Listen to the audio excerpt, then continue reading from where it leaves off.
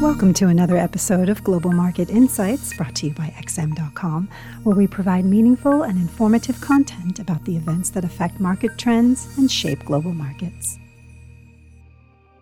It's Wednesday, August 2nd. You're listening to the Market Comment podcast by Hera Lambos Pisuros. I'm Cristina Marujos, and thank you for joining us at XM.com. The US dollar traded higher against all the other major currencies on Tuesday, but today it seems to be stabilizing, probably extending winnings only against the risk-linked currencies Aussie, Kiwi, and Loonie. What may have allowed traders to buy some more dollars yesterday was the ISM manufacturing PMI for July. The index improved to 46.4 from 46, and although this was still below analysts' estimate of 46.8, the new orders sub-index came in much better than anticipated. It rose to 47.3 from 45.6, while the forecast was for a drop to 44. An improving orders outlook amid the drag from higher borrowing costs translates into improving demand for goods, which could eventually prompt businesses to increase production, which corroborates the soft landing narrative. Alongside the dollar, U.S. Treasury yields also marched higher, with a 10-year yield poking its nose above 4.05 for the first time since July 10th, although they pulled back today after Fitch unexpectedly downgraded the U.S. government's top credit rating.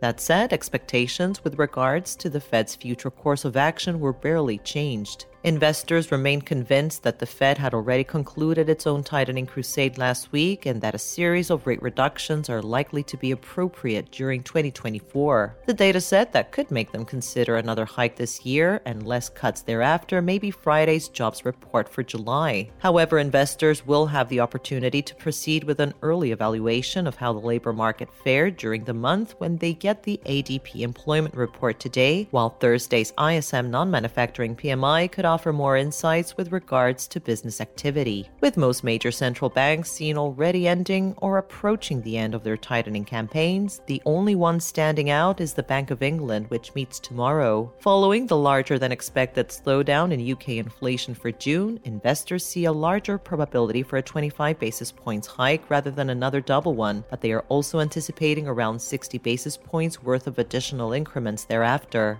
Therefore, even if the Bank of England hikes by 25 basis points and disappoints those expecting more, a hawkish message allowing traders to maintain hike bets for the coming months could keep pound dollar in an uptrend mode for a while longer. The Aussie was yesterday's main loser, suffering after the Reserve Bank of Australia decided to remain sidelined for a second straight meeting, offering no signals on whether another rate hike would be appropriate. Today, the most wounded currency is the Kiwi, which came under pressure after New Zealand's jobs data revealed that the nation's unemployment rate rose by more than expected. The S&P 500 and the Nasdaq closed in the red yesterday, perhaps due to new month rebalancing or because investors have begun locking some profits ahead of more key earnings and important U.S. data like Friday's jobs report. Wall Street finished July on a strong footing as investors cheered better than expected earnings, but also data pointing to a resilient U.S. economy at a time when inflation is cooling. With investors believing that the Fed has already ended its hiking cycle and expecting a series of rate reductions, the uptrends in Wall Street may be destined to continue for a while longer, unless Friday's employment report comes in so strong that prompts participants to start drastically scaling back their rate hike bets.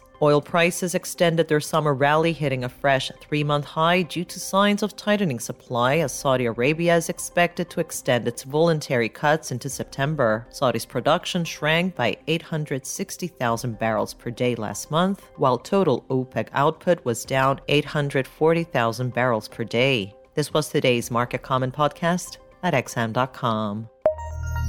Thank you for listening to another episode of Global Market Insights, brought to you by XM.com. For more in-depth technical and fundamental analysis, be sure to visit www.xm.com/research.